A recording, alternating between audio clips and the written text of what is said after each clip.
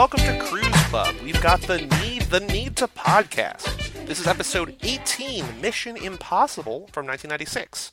I'm Joey Lewandowski. And I'm Mike Manzi. Before we introduce our guest, I want to do a little bit of housekeeping off at the top of the show. So number one, in other podcasts, when we've had franchises, we've had sort of a recurring guest, a recurring expert, quote-unquote expert for that series, right? On Keanu Club, we had Kara was our Bill and Ted expert, or our guest tonight was also our John Wick expert. Yes. So Dan Hayden was a very specific expert of ours. He's our right? year 2000 action expert. But with Mission Impossible, considering there are 6 movies and Cruise does not have a ton of movies to his name, and especially considering they're all so different, the way that Mike and I decided that we're going to do this is that each time a new director takes the helm of a Mission Impossible movie, we're going to have a new guest. So instead of having a Mission Impossible expert and doing basically 15% of Cruise Club just with that person, we're going to have one guest tonight and then a new guest on the next Mission Impossible movie. So I think it's going to be very exciting because they're all parts of a whole, but they all sort of feel until,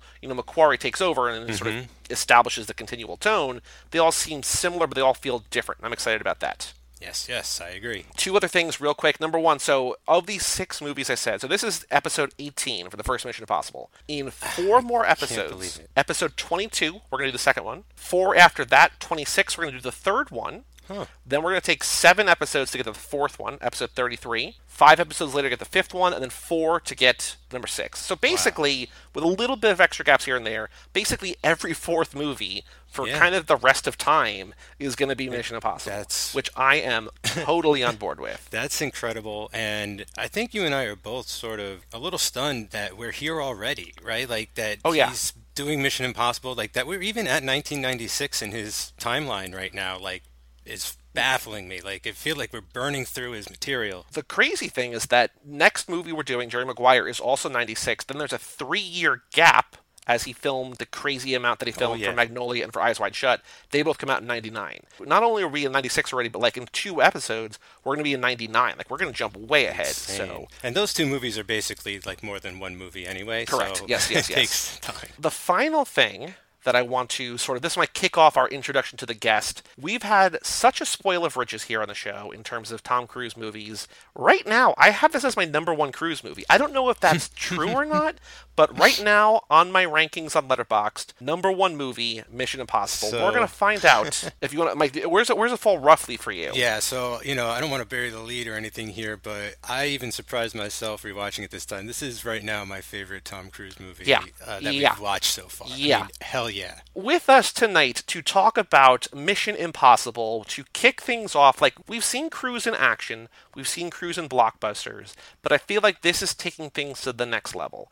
That this is a movie that was sort of struggling to get made, then Tom Cruise joined, and like this was sort of became his vision in a way. We will get into all of that later, but with us tonight, talking about Mission Impossible, this 1996 Brian De Palma film, we have Mike Flynn. Hello, Mike. How is it going, guys? It's great to be back with you. Thank you so much for coming back here. We're so excited to have you on this very sort of landmark, momentous occasion. I would assume that you've seen most, if not all, of the early Tom Cruise movies up to this point. Where, roughly, does this fall in your favorite Tom Cruise movies, if you want to say either overall, even though we're not there yet, or just kind of to this point? This movie is pretty high up on my list of De Palma movies. It's probably one of the best blockbusters that came out in the summer in the 90s. It's probably still my favorite of the franchise. I love Fallout, but we're probably going to get to why this is my favorite. Because sure, absolutely. It's basically a Brian De Palma thriller for the 70s or the 80s with the Mission Impossible IP. It's similar what he did. I'll get to this later. Oh, my God. There's so much to get to. Let's ease into it. So in terms of your favorite Cruise movies, I'm assuming this is up there. Are there ones that you like more than this, I guess is the question? Because we know, based on your tastes, based on what we know about you in terms of John Wick, in terms of the movies that you signed up to do, that this is right in your wheelhouse, that it feels like a lot of Cruise's movies right in your wheelhouse. Where does this rank on your favorite Tom Cruise movies? It's pretty high. I would probably put something like Risky Business or Magnolia or Collateral above it. Okay. But this is his first bona fide action movie, probably still his best pure action film. Yeah, it's crazy how he's like going to, I forgot he goes like toe to toe with Jon Voight at the end here. It's like, wow. Noted Hollywood conservative Jon Voight. I kind of want to just jump into it. How many times have you seen this? Are you familiar with this one? I mean, I know I think we both love the franchise, but I think I've only seen the first 4 before tonight, before I rewatched it for this. I think I'd only seen the first 4 once each. Oh, okay. I think I watched Rogue Nation. I think I watched it a second time. Maybe before Fallout, maybe not. But I've seen Fallout at least twice. No, I saw Fallout twice in theaters. I've seen Fallout at least 3 times. That, I think, is my favorite just because I always skew newer. But I'm very curious to think, because when I was reflecting back, this is going to sound crazy, I think, but when I first watched these movies, I decided, I was like, there's the Mission Impossible franchise, there was 4 at the time, and there's 4 Scream movies, and I've never seen any of them. So over 8 nights when I was in like either college or right out of college, I alternated Mission Impossible Scream, Mission Impossible Scream, which makes 0 sense, but I saw a lot of things that I really liked. They all kind of jumbled together a little bit in my brain. In my mind with Mission Impossible, I thought the first 2 were good. I thought 3 took it to another level, but then watching it tonight, I was like, oh, wait a minute. Like, if this is what I thought was just fine, like, I don't know. I don't know what we're getting into. Yeah, I don't know anything anymore after watching this again, because, like, this starts at a level that I was completely unprepared for and unaware of when I first saw this as a teenager in high school in theaters. It went right over my head. I did not have a good experience the first time, and now it's this taut foreign Hitchcock remake of but not like it's insane what De Palma's doing with this material, and I'm loving it. And yeah, I was surprised too coming back to this franchise. Like, how many times have you seen each of the movies roughly? So it's kind of funny, like, this was a big franchise. I used to watch this a lot with my dad, and like every time a new movie would come out, we'd watch the last movie or try to watch like the last 2 or something like that. And yeah. I think Part 3 is the only one I didn't see in theaters. The last movie that we saw together was Fallout, so that's still a pretty special experience. And it's not that it's even my favorite franchise, but it just never really disappointed.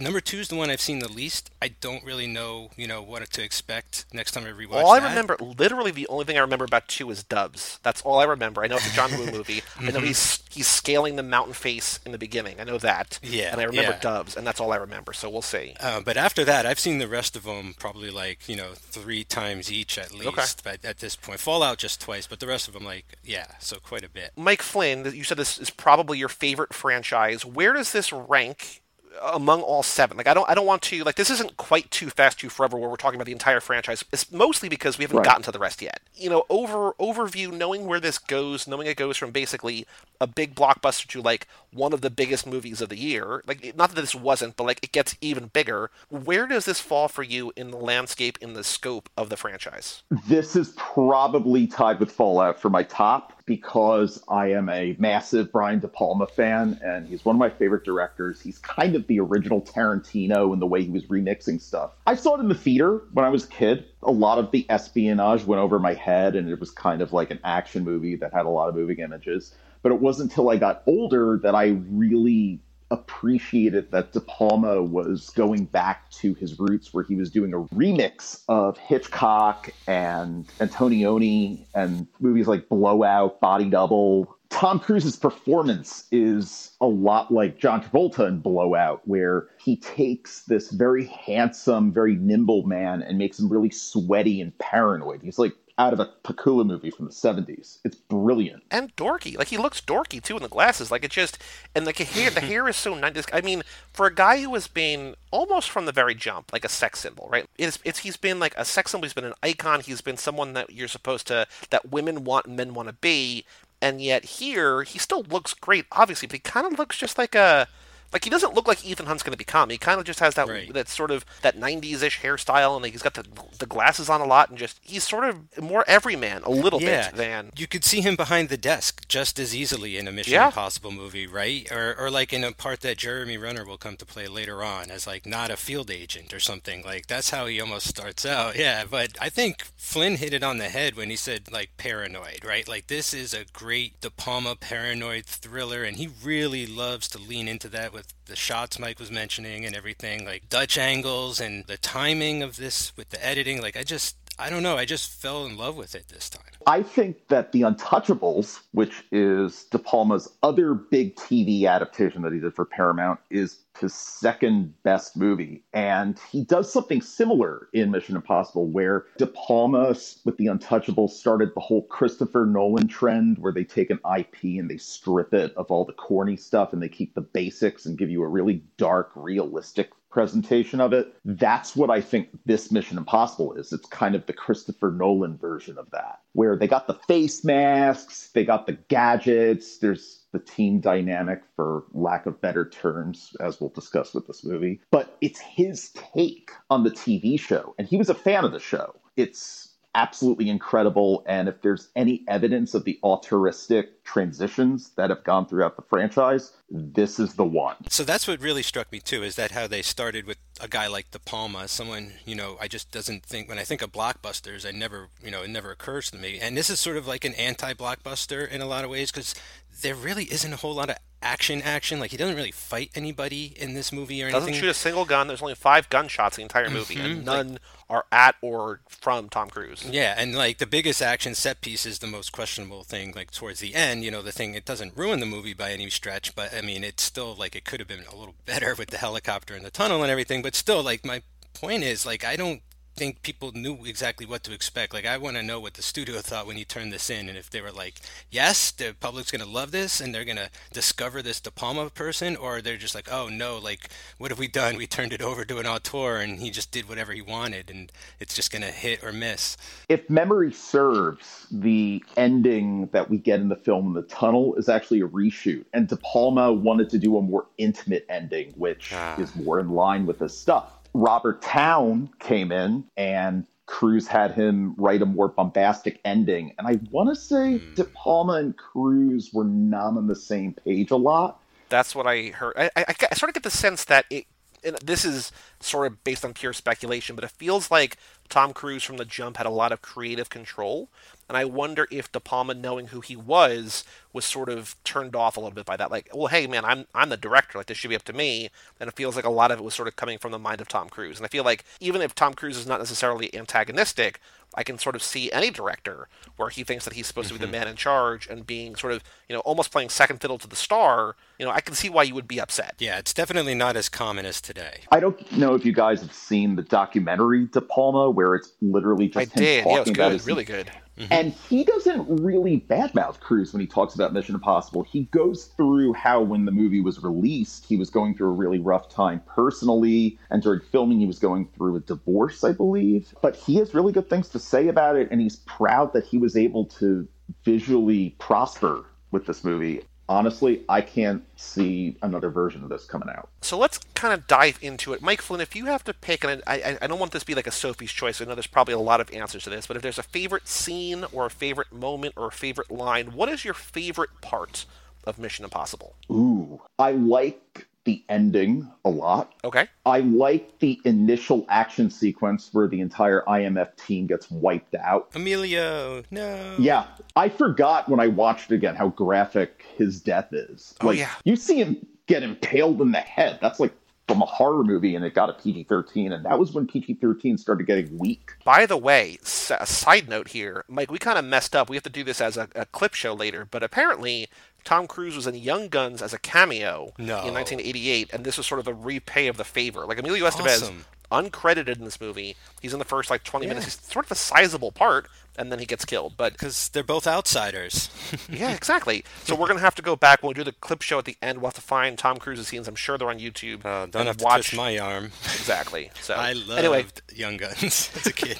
Anyway, Mike Flynn, go on. And I also like how Henry Czerny got cast as the same part that he plays in Clear and Present Danger in this, which is basically Devin Nunes, where he's just a weaselly bureaucrat that's trying to screw over the good guys. He's a presence that I wish was in more movies, and then he's in the trailer for Ready or Not. I was like, oh, holy shit, he's back. That's awesome. I'm going to see Ready or Not as we're recording this in 2 days, so I'm very excited to see that. Mike Manzi, what about you? What is your favorite? I mean, I think there's kind of maybe an obvious answer that if you don't take, I will take, but I have a backup as well.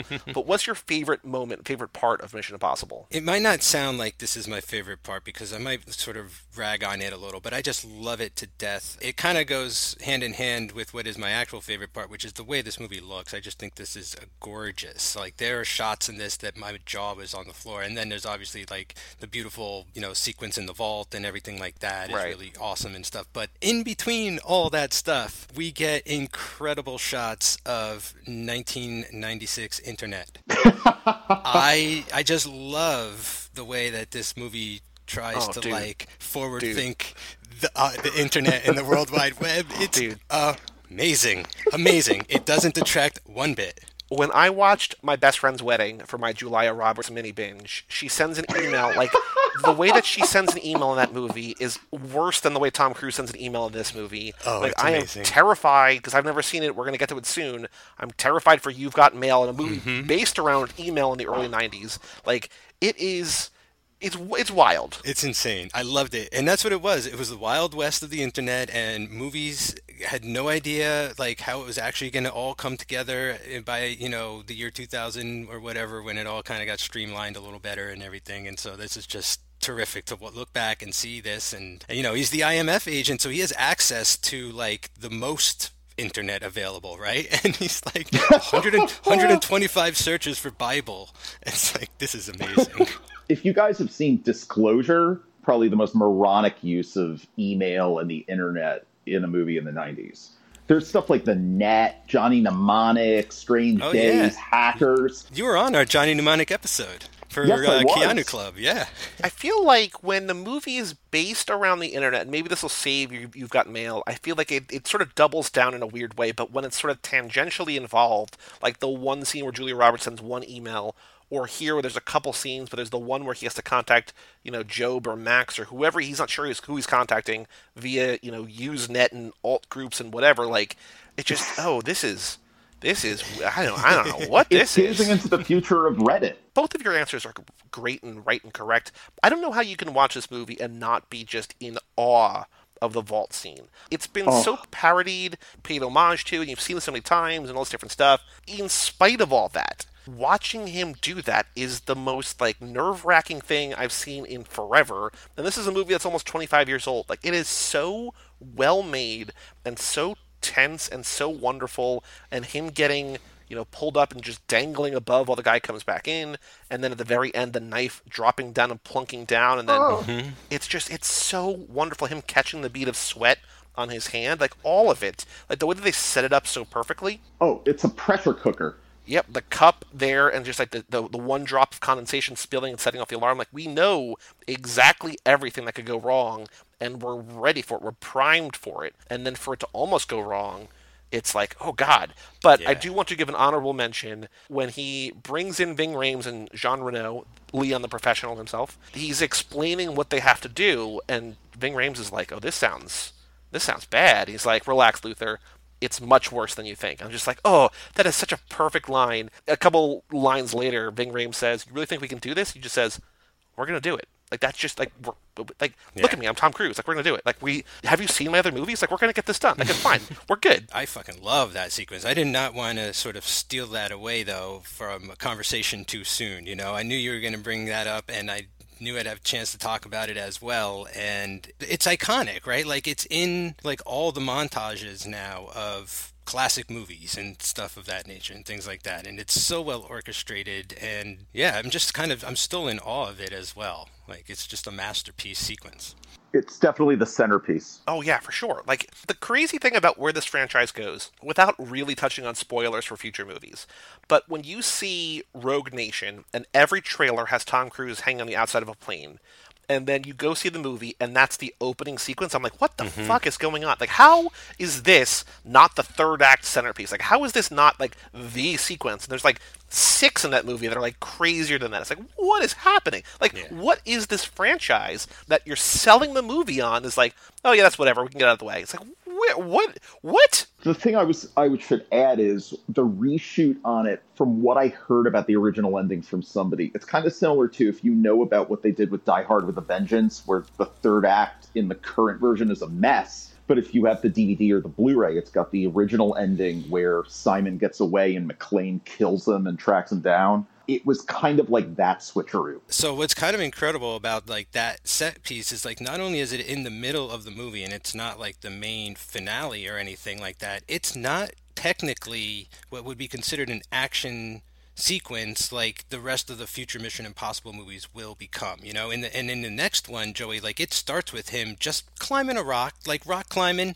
No, free solo, baby. Free soloing, you know, it has nothing to really do with anything except like Ethan Hunt can do. He's this strong and this focused, but I just love that it's remembered for being such a great action sequence, and it's really kind of not, and nothing, not that that's bad or anything, but I love it for that it's, people are just, it's like, it builds the anxiety, it's a tension builder, like you're saying, it's like a pressure cooker, it's terrific. I also do want to, in case on the off chance that I forget when we talk about Mission Impossible 2, I don't think I will, but speaking of Free Solo, there was a video on YouTube where Alex Honnold, the guy who is the star of Free Solo, went through the history of rock climbing in movies like Cliffhanger and Vertical Lift, like all the whatever, and he said Mission Impossible 2 is the movie that gets it the closest to like actually right and legit. So I feel like through the entire franchise, Tom Cruise, even in his very first movie, doing most of his own stunts, like they feel as special and as important and as fun to watch and, you know, tense to watch as they are, because I think it looks real because it kind of is real. Like the fact that when they're in the restaurant and he realizes that everybody he saw at the party was also at this restaurant, like they're all, you know, other agents, and he's feeling trapped in there, and then he has the exploding gum that explodes the, you know, the fish tank. He's doing that, and apparently, like, De Palma did not want him to do that because he probably could have drowned, but he's like, we're going to do it anyway because it didn't look right with the stunt person. And so Tom Cruise just did it, and like it looks great. It looks as good as it does because it actually happened. And it's things like that that just make this franchise. There's a lot of spy movies out there. There's a lot of spy franchises. There's a lot of things that like have cool set pieces and James have Bond, cool... right? Exactly. James Bond is the main competition here. Yeah. But what really elevates, I think, even from the very first movie to the next level, all of these movies, is the fact that Tom Cruise is doing them himself, like doing the stunts himself. And even if it's not him on every shot, like most of this is him, and you can feel it, and that's important. I would argue that with this movie being his first big action movie, and we all know the trend of how he ends up doing his stunts on all of his movies, he basically becomes the American Jackie Chan in this movie. He just escalatingly gets into more death-defying stunts as they go on. Like, he does Fallout, he does that Halo jump, and now Top Gun, he's flying a frickin' Harrier jet for real. It looks so good. That shot just looks amazing. Just knowing he's doing it, like, yeah. It has no reason to look as good as it does. No. And I wonder if that's what led him to John Woo for the next movie, because John Woo was still in his, you know, I'm trying to do everything. I'm in America. I'm trying to do all this stuff practical, right? Like he was fighting, you know, computer graphics for a long time. I actually just saw John Woo in person do a screening of Hard Boiled and Face Off. And he actually had good things to say about MI2. And I gotta say, I like it because I'm a big Woo fan, and I love the ridiculous Hong Kongness of it. Yeah, I think that's what's going to, that's what I'm looking most forward to, and hopefully there'll be more surprises along the way. So fun. Now let's pause for a second. Let's pump the brakes on this train, this third act train for a second, and let's take a step back. And if you have to pick something, Mike, that doesn't, like, we'll start with Mike Flynn again, Mike, that doesn't quite work for you, think that could be better or could be different, or, you know, if it was in your hands, you would have done a little bit differently. Is there something about this movie that doesn't work for you, that feels a little off? What's your least favorite part of Mission Impossible? I don't have many complaints about this movie because when I watched it again, I always remembered Summer '96, Independence Day, and Twister, and then this was the third wheel. But then my older, wiser state, this is the best of those three. If there's anything that I would change, I probably would have given more direction to the team and establish more of that rhetoric. But then again, that's course-corrected in the sequels and kind of a moot point. Considering that this is the start of the franchise, I feel like it starts at such a high point that it's hard to really nitpick. Like, you always talk, I mean, we talk about a lot on Too Fast, Too Forever, that like the first Fast and Furious movie is by no means perfect, but it's so good in what it does that it allows the franchise to get as big as it is and even sort of overcome a couple of missteps maybe along the way. This isn't a perfect movie, but considering the fact that this is now one of the biggest franchises in the world, the fact that this starts at such a high point is kind of a big reason why we have 6 of these now, and we're going to have another 7 and 8 or whatever. What about you, Mike Manzi? Is there something about this that you don't like? I mean, I know that neither of us gave it a 5-star rating on Letterboxd. They were both relatively close, but what about this movie do you not like? Do you have a least favorite part of this movie? Yeah, it's interesting. I agree with what Mike said. Like, that kind of got to me too a little bit, not just about the new team dynamic, but the old team dynamic that we meet, because from what I understand, like, Jon Voight's playing the Peter Graves character from the show. That's possibly, correct. Right? So, like, yes. If you've seen the show, you're coming into this as almost like, a new episode. They wrote it as a sequel, I believe, and offered Peter Graves the part. He turned it down because he was so angry about it. There's a lot of trivia on here about how, like, they had hired somebody from the guy who I think directed the most episodes of the original show was hired as a consultant for this, because they kind of wanted, like, I think the studio was kind of like, hey, we want to sort of continue this and have it be a continuation of sort of the feel and the look and everything. And I think, if I remember right, if I read it right, that De Palma talked to the guy who's just like, oh yeah, we have no interest in, like, continuing, we're going to do our own thing, and the guy just never came back. And they wanted to, like, rehire or re-add everybody from the original series and have them all die in the first act. Like, it kind of felt like it was going to be a continuation and just sort of be like, nope, we're our own thing. And then when they found that out, they all were like, no, we're not going to do this for the most part. Okay. And some of them were even like, oh, that script wasn't even very good anyway. But, like, it does sort of feel trapped between two worlds, just like Nicolas Cage in Between Worlds.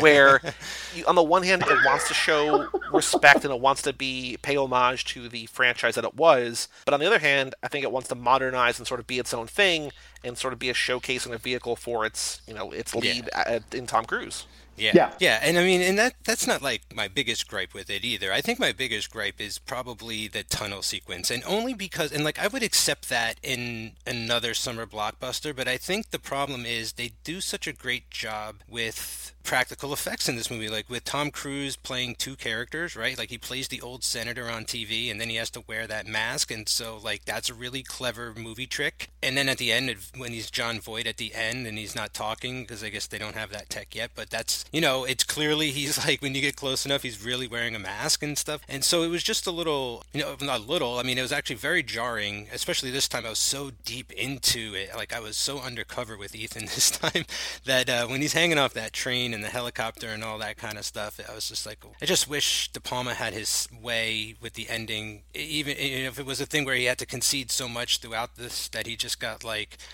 beaten down and was just like not worth the fight or whatever. I don't know. Apparently he had a good experience with this movie, but I just wish, like, I could have that original ending on here. The script, I think, had it was a David Koepp script originally of Jurassic Park fame. Town came in later and did the punching up for Cruise. I can see your point that the train sequence at the end is very incongruous when you see the rest of it. It definitely doesn't really exactly fit, and I think it shows its age. Like, it feels more dated in a way that the rest of the movie doesn't. But I also think that it kind of looks, especially when they're on top of the train, it looks like it's from the 60s. Like, it looks just visually like that's what... and I don't know if that's intentional or if that's just like... Oh, you know what I noticed about my copy? Because I watched this on Blu-ray, and I thought watching this, like, it had the perfect amount of grain. I mean, I wonder if that's the film, if that's a trick that De Palma knows, or, the length of time they let it develop. But I think that might have something to do with those effect shots, is... they might blend better than others because it's, like, on film and there's a nice sort of grain over everything here to sort of make it feel more of like a 60s, 70s kind of movie or something. I've always loved the texture of it, and that credit goes to his cinematographer, Stephen Burham, who had worked with him since Scarface. My least favorite part of this, I'm going to compliment the movie and then sort of explain that my least favorite part is something that I wish it could have done a little bit better.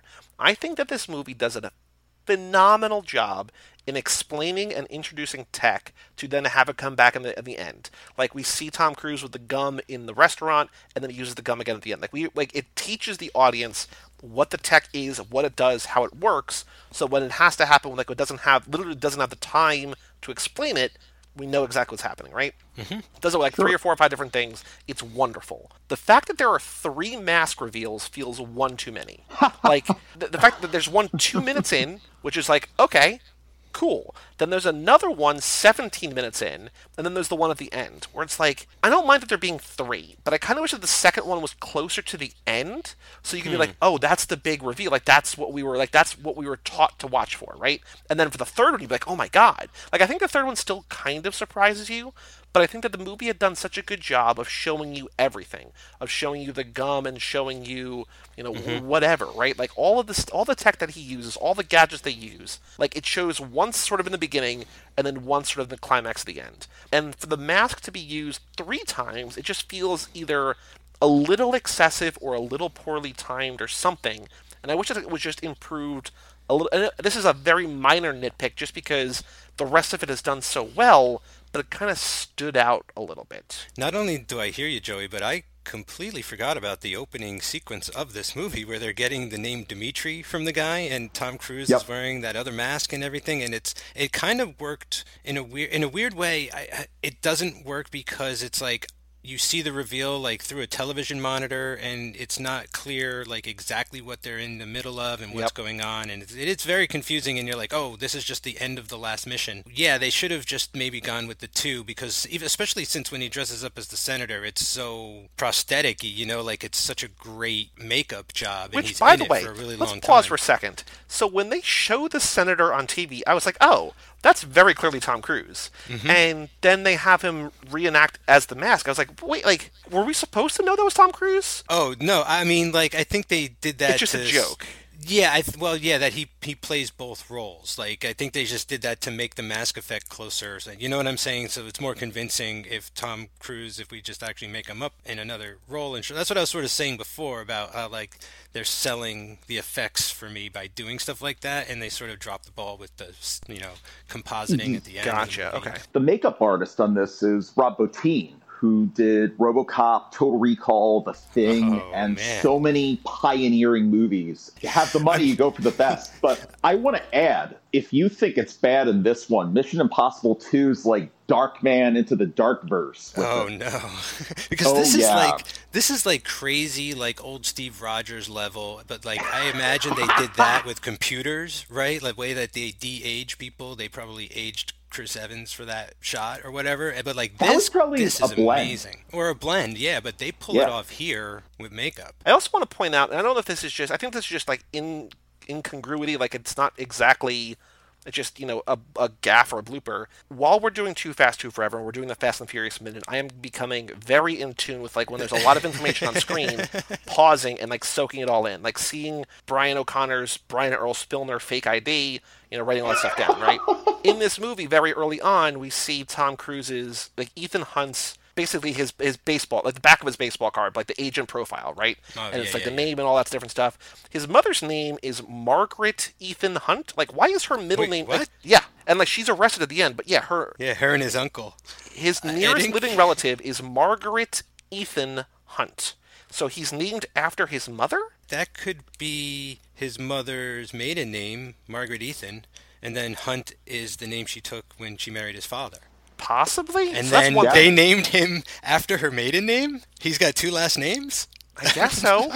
The other thing that I noticed, and this is where the blooper comes in, is that his alias, like his undercover alias, basically the whole movie is they're trying to get the knock list, which is like the agent's name, their undercover name, and where they're stationed so that they can sort of root out all the different stuff, right? Which seems super duper long, right? Like it seemed way long to me. I'm like, there's got to be 30 agents out there at a time. And it's like, no, there's like hundreds. Oh yeah, there's so many. Because if you think about it, like, there's got to be like a crew in just about every city, I would imagine. Like there's got to be like a couple or whatever. Maybe they're not all active, but they're all out. Simon Pegg's in training somewhere out there. Yeah. So Ethan Hunt's alias is Philippe Douchette, like the word douche, E-T-T-E. And I was like, huh. And then later in the movie, they show it again, and it's Doucette without the H. And if you look online, it shows both. Like it's they're 2 different things. And I went back and I saw it. Like I was like, why? I don't know what it's supposed to be. In the trivia on IMDb, it says with the H. That sounds almost like his alternate vampire name or something like that. Ooh, Lestat Douchette. Yeah. It's his evil Canadian twin. One of the very few things that I remembered was that Jon Voight was not actually dead, that he was a bad guy. I also feel like as brazen as this movie is in killing Emilio Estevez off 20 minutes in the movie, I don't think they're going to do the same thing with Jon Voight. Like, this is not Death Proof, where you kill everyone 40 minutes and you have an entire new cast, right? Like it's, I was like, I think he comes back. So I sort of remembered that, like that sort of stuck out in my brain. I remember when he came back in theaters kind of being extremely confused. But now if you watch it, there's a lot of sort of Easter eggs or like there's like a trail that leads to him and stuff. So that the point where he looks at the Gideon Bible and he sees the stamp of the hotel and everything, I'm like, oh shit, like he knows now. And from now on, he's going to be playing whoever, right? Like it's trust no one except Ving Rhames, and Luther, oh hell, man, he's amazing. I love Luther. I'm so glad he gets to come back and back and back. What's also amazing is like seeing how like relatively small of a part Luther plays in this movie, and the fact that he would stick around. Like it's just like, oh, that's like a cool, you know what I mean? Like, and the fact that he was only cast according to the trivia because he looks like the producers felt he looked the opposite of what you would imagine a hacker to look like. Even though apparently in this movie, hacking is just typing activate alarm. But he looks, you know what he reminded me of? He's like grown up Nikon from Hackers. Like in the movie Hackers, there's that black guy and he's like one of the best hackers in the crew. And I was like, maybe this is that guy just, 10 years later, government caught up with him and they're like, instead of going to jail, we'll pay you to do hacking shit. And he's like, I'm down. I'd be banging. Joey, I had to throw that in there. I was just thinking that the whole time. I'd be banging. So I've got a handful of really cool trivia bits that I do want to share, but before we get there, Mike Flynn, is there anything else about this movie? I know that you could probably talk about this movie for another 2 hours, but is there anything you would not be able to sleep tonight if you do not mention, we don't discuss about Mission Impossible? What I love is that De Palma made a movie from the heart for this. Yeah. He didn't go in and do a studio hack job. I think if they had gotten any other director, even if they got somebody like Spielberg or something, he would have followed the template that they're going with. It would have been more perfunctory. But with De Palma, he just goes all in because you guys probably know this. He ends up teaming with David Koepp again on Snake Eyes. And I think he decided to make a Brian De Palma movie that, while it's a mess, it still has the scale of Mission Impossible. And I love that he comes off the biggest commercial success of his career and goes and makes a political thriller, a cop thriller, an assassination movie, an action movie. One that defined what a conspiracy is. 5 people you needed for conspiracy. We know that, right, Mike? Oh, absolutely. Gary Sinise. Mike Mancy, what about you? Anything else about this movie that you want to talk about? Because we're going to be able to talk about Mission Impossible 7 more times, but 5 more times as of right now. Anything else about this movie that you want to talk about? I just, want to piggyback a little bit more on De Palma here for a minute because I always loved this guy. And, when I was getting into film, as a teenager, he's a very intimidating sort of filmmaker, with stuff like Carrie, right? Scared me out of my mind and was I didn't know movies could feel like this. And Phantom of the Paradise is one of my all-time favorite movies. One of the best musicals ever made. It's just insanity. And to see him say yes to a blockbuster series IP like Mission Impossible like this and 90% do what he wanted to do, right? If all that talk about that reshoot and stuff like that, if he had his own way, this would have been incredible. To have it almost kind of reminded me of when they gave the keys to Rian Johnson to Star Wars, and it turned out to be one of my favorite Star Wars movies, and everyone else was like, what the hell happened? I kind of feel like that now with this Mission Impossible, where at the time I was like, what the hell was that? But now I'm like, I'm all about this stuff. And I think De Palma is a huge reason for me coming back to this first one, as well as Cruise, of course. I love his style in this. I love him acting in this. I think he's great as Ethan Hunt, forms that character really well throughout this whole movie and onward through the franchise, and so happy that I liked it more this time. One thing I want to point out is that Ethan Hunt is so competent as a spy that or just as a person, I don't know, that when he's looking for the book of Job in the Bible, he knows exactly where to flip. I don't have to look on the table of contents and be like, oh, okay, it's Old Testament. All right, okay, I can sort of get there. I like that. And then also when he's on the internet and he's sending emails, the way that it's cut, it feels like he's writing a bunch of emails in a bunch of different languages. And he's fluently typing, not only in English, but in German and probably, we don't see it, but I'm imagining he's typing 10 or 12 messages. It's not like there's Google Translate. He's just typing in German.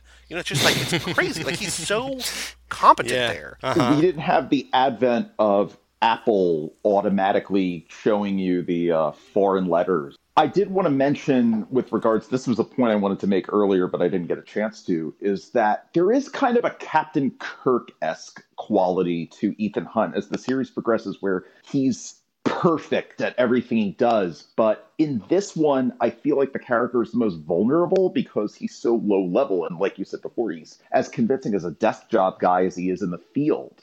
Probably more so. And that, I think, is why the vault sequence resonates so much. Yeah. Also, speaking of the vault sequence, I like that we have Tom Cruise as a firefighter. I mean, he was an arsonist, Mike, all the way back in Endless Love. His first appearance. He's on the other side of the law now. He's fighting fire, even though he's not really a firefighter, but I like that he's a firefighter, dressed as a firefighter.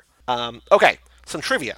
So when Jean Reno slips and he falls, he steadies himself right above the ground, he kept hitting his head, and apparently he kept hitting his head until he realized to put coins in his shoes, which balanced his weight more. What? So when he realized that, that's what IMDb says. Again, Gospel of IMDb, who knows if it's true or not, but that's what it says. Is that some, old French wise tale remedy thing? Put coins in your shoes to balance yourself. I don't know, man. Or is that science? I think that's a lot more believable than most IMDb trivia entries nowadays. Yeah. I do believe that one. This was the final major studio Betamax release, so that's landmark in that regard.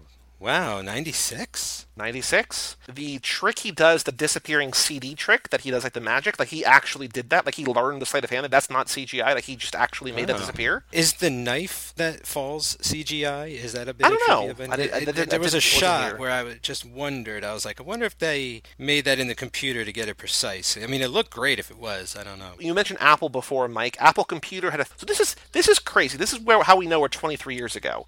So they have the computer in the movie, their computer in the movie. There's a game, print ads, television spot with scenes from the TV show, feature film, all that sort of stuff, because they had lost $750 million the quarter before. So Apple's struggling. Now you think about how they have enough money on hand. They have so much money on hand that they could just straight up almost buy a country and not feel it. This is at a time where they were struggling. They almost lost $1 billion in a quarter, and they're like, oh, we need our promotion around Mission Impossible to work. How we've come. 5 years later, iTunes launches.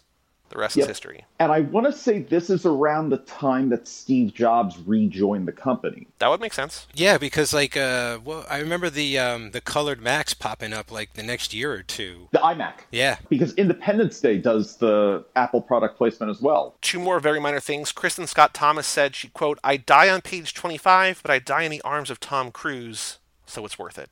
Which I love. The opening credits, which I think this is a thing that comes back over and over again, the opening credits give away 7 plot points in the movie. Whoa, yeah, they go by super fast, and I'm like, it's a little jarring, but it feels very television to me also, and it's very unique to this series. They keep doing it. Yeah, because I think even in Fallout, they're showing stuff that happens later in the movie. I'm like, guys, stop it, but you don't know what you're seeing. Fallout's got that.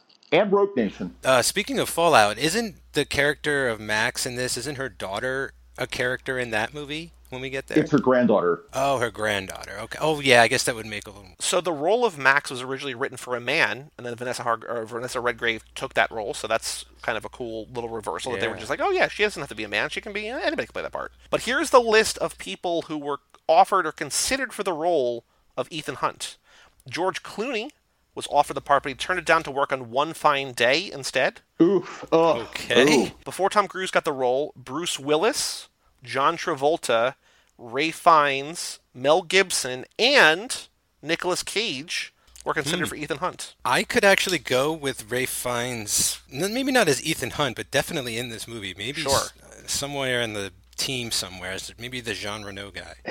Yeah, I could see that, but he did a leading man thing with the movie I mentioned earlier, Strange Days, which is my favorite Catherine Bigelow movie. Yeah, I think he could have pulled it off. Well, he's Lord Voldemort, right? That's the guy. Yes. Yeah. Okay, that's what I was thinking. And then for the final bit is that for the Jon Voight role, Al Pacino, Michael Douglas, and Robert Redford were considered for the Jim Phelps role. Wow. So. Redford would have been a nice touch because it would have been a callback to 3 Days of the Condor and All the President's Men. Mike, since you said you listened to the Days of Thunder episode, we've sort of changed up the games because we're so far, we're drifting so far apart from Hanks and Cruise, so we can't really imagine. Yeah, and I think Joey and I are a little more burnt out because we play it every episode, but I would not mind hearing what the guest would have to say. So what I'm most interested in, and Mike, you could do one or both or neither, it's totally up to you. I'm most interested in knowing where you're going to put yourself. If you want a walk-on role in this movie, where would you put yourself? And if you have an idea what this movie would look like with Tom Hanks in the Ethan Hunt role, by all means. One, both, neither. The floor is yours. The one I want to answer is the can you picture Tom Hanks in this movie? Okay. And the reason I want to talk about it is because I mentioned Bonfire of the Vanities earlier, and God help you guys when you get to that one soon, because, oh boy, that is one of 2 De Palma movies I do not like. Hanks would not have sold Ethan Hunt whatsoever. I can't picture him in any role in this movie. Maybe he could be Mr. Phelps in the 2028 reboot of Mission Impossible. Okay.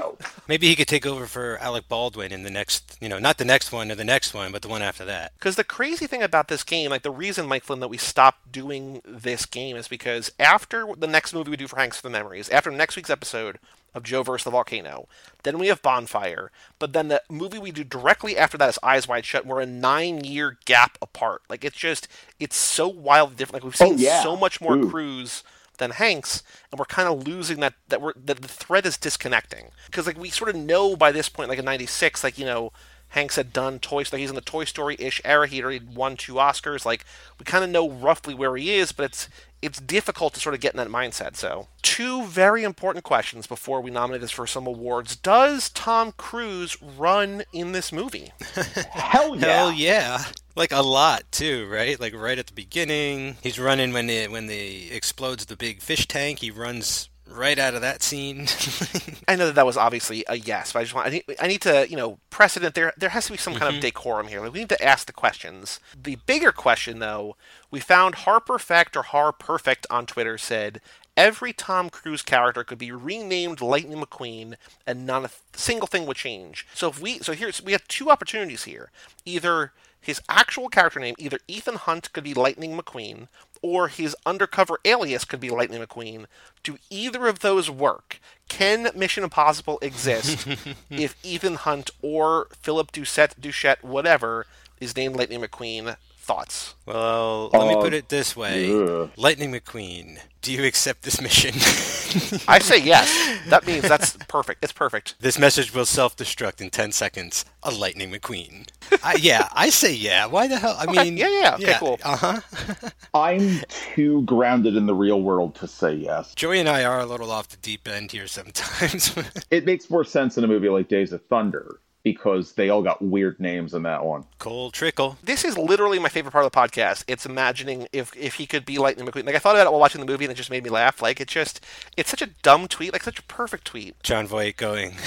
There's no indication that Harper Effect has ever listened to this podcast, that he ever will listen to this podcast. But if you do, thank you. It is my favorite thing. I could just see, like, John Voight having to deliver that line going, Lightning. You don't understand. Just like with a straight face. Before we close up shop, come back in 2 weeks for Jerry Maguire, a role in which Tom Cruise was nominated for Best Lead Actor in the Academy Awards. Let us nominate this for some golden Oakley, some golden sunglasses, whatever they're going to be. It might have to be something Mission Impossible related. You know what I mean? I don't know what it's going to be. Yeah, golden stick of dynamite. The golden case mask. file. Ooh, the golden mask. That could be good. The man in the golden mask. So I'm going to say here, best film, yes, Mission Impossible. Yeah. And I know there's quite a few haters out there on this one that I think, they need to rewatch it in this day and age, Definitely got to give this one another shot if you were lukewarm to it. I'm going to say best Cruise role, Ethan Hunt in the Mission Impossible franchise, because there's no way that it's not. Yeah. Most badass role as well, Ethan Hunt. Yeah. Best fight. Is there a fight in here knowing... we're going to scale this down. But is there a particular fight in here knowing where the franchise goes that we want to nominate for best fight? I mean, like I said, I don't even remember anyone throwing a punch necessarily. And especially, we're going to nominate the bathroom scene, right? With Henry Cavill when we get there. Oh yeah, so reloading his arms. You better.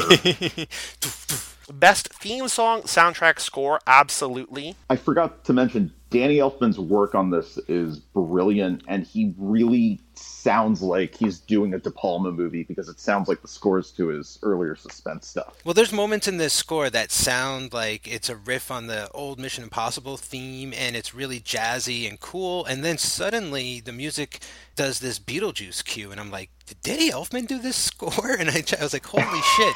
And it never really comes back, but I couldn't get it out of my head how it didn't fit in the Mission Impossible world to me, but he doesn't ever really go full Elfman. And yeah, I'd say he's pretty respectful to, where it came from and everything. So I did like it. Yeah, no, I think it's good. I think that especially with the nominated for the theme, but I think the score as a whole is sort of the entire suite, the ensemble, whatever you want to call it. Yeah, because next time we're going to get Limp Bizkit, right? Doing the oh boy. Apparently, a couple of the guys from U2 did like remixes on this. Larry Mullen Sr.'s son and Adam Clay 2,000 Pounds were fans of the TV show, and they knew the original theme music well, but they were nervous about remaking the legendary theme song. Adam Clayton put together his own version, and Larry Mullen did his in Dublin. And they were influenced by Brian Eno, old sourpuss himself, and the Euro dance scene, and the recently finished album Passengers. They allowed Polygram to pick the favorite, and they wanted both. And then in a month, they had 2 versions of the song and 5 remixed by DJs, and all 7 tracks, all 7 versions of that, appeared on promotional vinyl and CD releases. So I think it's cool that U2 is involved in this in a weird way. Best car chase / race. Again, knowing where this goes, I don't know. I don't think so. No. Dance scene, no. Outfit, wardrobe, again, not quite. Sunglasses, no. He's got the regular glasses. Well, they got a camera in him. Remember, at the end, he's like, but you're wrong about one thing. Yeah. I'm not the only one that's seen you alive. Yep. He throws the glasses at Voight. It's a great moment. Best death, he does not die, which is important. Best line, I am for sure going to say, relax, Luther, it's much worse than you think, because I think that's just a perfect line. Is there a freak out in here that is worth noting? Is it? I mean, I feel like he does. Is it technically a freak out when he escapes from the IMF agents? With the gum the first time. I don't know. Maybe not. What about when John Voight reveals himself? He doesn't really go like hysterical, but he's kind of in. Nah, never mind. No, because I think he put it together at that point that he was going to pop up sooner or later. Yeah. Okay, I've talked myself out of it. Perfect. Best sex scene, no. Most athletic feat. I'll just say for now, escaping the flood. Doing the whole Cirque du Soleil thing into the vault. Oh, yes. Cirque du Soleil / vault heist. Which, could you imagine if, like, Cirque du Soleil put on a Mission Impossible Vegas show? Like, love it. Just did all kinds of crazy fucking homages. Would love it. Would love it so much. Best running scene, no. I mean, we know that he runs, but knowing where he's going to run in this franchise, yeah, we'll hold off for now. Straight minute, right, or something? I mean, best or worst love story, there is none in this movie of note. Best ensemble, go ahead. I was just going to say about the love story thing. At the end, John Voight has like this line where he's like, Ethan, thou shalt not covet, Lightning, thou shalt not covet, your neighbor's wife. And I'm like, he never thought of not Angelina Jolie as like a sex object in this movie. Let's face it, guys, John Voight's wife in this movie looks like his real life daughter, which is super creepy. Did you guys get any Angelina Jolie vibes off of her? Oh, sure, of the French actress, right? Yeah. So that was kind of disgusting. But I was like, there's no time for sex in this movie whatsoever. No time for sex, Dr. Jones. Exactly. There was the scene where she comes back to the apartment in hysterics and she's like, it's 4 o'clock, I'm supposed to be here at 4 o'clock, it's 4 o'clock, it's 4 o'clock. He does that like very aggressive pat down of her, and then he laying over her on the bed, and it feels like he's about to go in for the kiss, and he doesn't. And like that's the moment. Like if he doesn't do it there's no attraction. You know what I mean? Like it's just like that's not going to happen. Best ensemble cast, I'm going to say no, because that goes back to Mike Flynn's earlier point that like this movie doesn't do a great job of fleshing out the world. Like it's going to. We're going to have Benji. We're going to have more Ving Rhames. We're going to have more Luther. We're going to have everybody in the later movies. But for now, it's not up to par there. The final question: best non-Cruise actor, male or female? Anybody in this movie that stands out among everybody who's been in his movies with him? I have 2. One is Ving Rhames, who you should be giving a special achievement award for being in all of the other ones, even though in Ghost Protocol it's a cameo. And the other one is Vanessa Redgrave, because she gets an amazing one-scene role that is unforgettable, in my opinion. I will definitely put Ving Rhames on there because I know that he's going to come back. I don't mind that. I feel like the Vanessa Redgrave's like I agree that she is great in this. But I feel like it's hard to compare her to like a female lead in any of these other movies, like the sort of the Demi Moore in A Few Good Men, or like Kelly McGillis in Top Gun, or Nicole Kidman in the 3 movies. Like it's hard to sort of stack up one great scene, as great as it is, compared to everything. But you're not wrong to compliment her because I think she's great in this movie. 7 nominees: best film, best role, most badass role, best theme / soundtrack / score, best line, most athletic feat, and Best Non-Cruise Actor Male. Awesome, we did it. We did it. We are 1/6 of the way through the Mission Impossible movies. Like, we are really, like, we're cranking it up now. Not that Cruise Club was already not great, but we are now next level into the stratosphere. Next level. Oh boy. Like, we are going to, like, Jerry Maguire, I don't remember if I like or not. We're going to get there in 2 weeks. But then after that, back-to-back, Eyes Wide Shut and Magnolia, like, I don't know. I just don't know. How are we this hashtag blessed? By so many good movies back to back. Meanwhile, we're like, oh God, Hanks, all right, come on. I know, come on, Hanks, enough. But I'll just say this about Jerry Maguire. I fought that movie and it won. It won me over, and I'm looking forward to watching it again. Also, you're the world's biggest Cuba Gooding Jr. fan. Well, I was at one point. No, not the world's biggest. I just loved until he got canceled. Yeah, not a man of honor anymore. Let's just say that. Ooh. Mike, give me 10 steps. Gunny, I want my steps. All right, well, Mike Flynn, thank you so much for joining us. If you want to let our listeners know, is there somewhere on the internet that you would like to be found? Instagram, Twitter, whatever, anywhere that you want, or some place that you do your writings or video or anything like that? If you want to get more of me and get a little more Flynn sanity in your life, follow me on Instagram at Mike Drew Flynn. Cool. And we will. I will make sure to link that in the show write-up on CageClub.me. But again, thank you so much for being here. I'm sorry that we couldn't make the schedule work to have you on Dragnet. We did read a little bit of your note on Dragnet there and sort of how much that movie meant to you. But we are here. You were here to talk about Mission Impossible, kicking things off. Maybe this is phase 2 of Cruise Club. Like, we had not the phase 1 was by any means underwhelming. No. But this feels like this is a new era, right? Like, this is now. It absolutely is. Yeah. This is definitely the beginning of a new chapter for his career.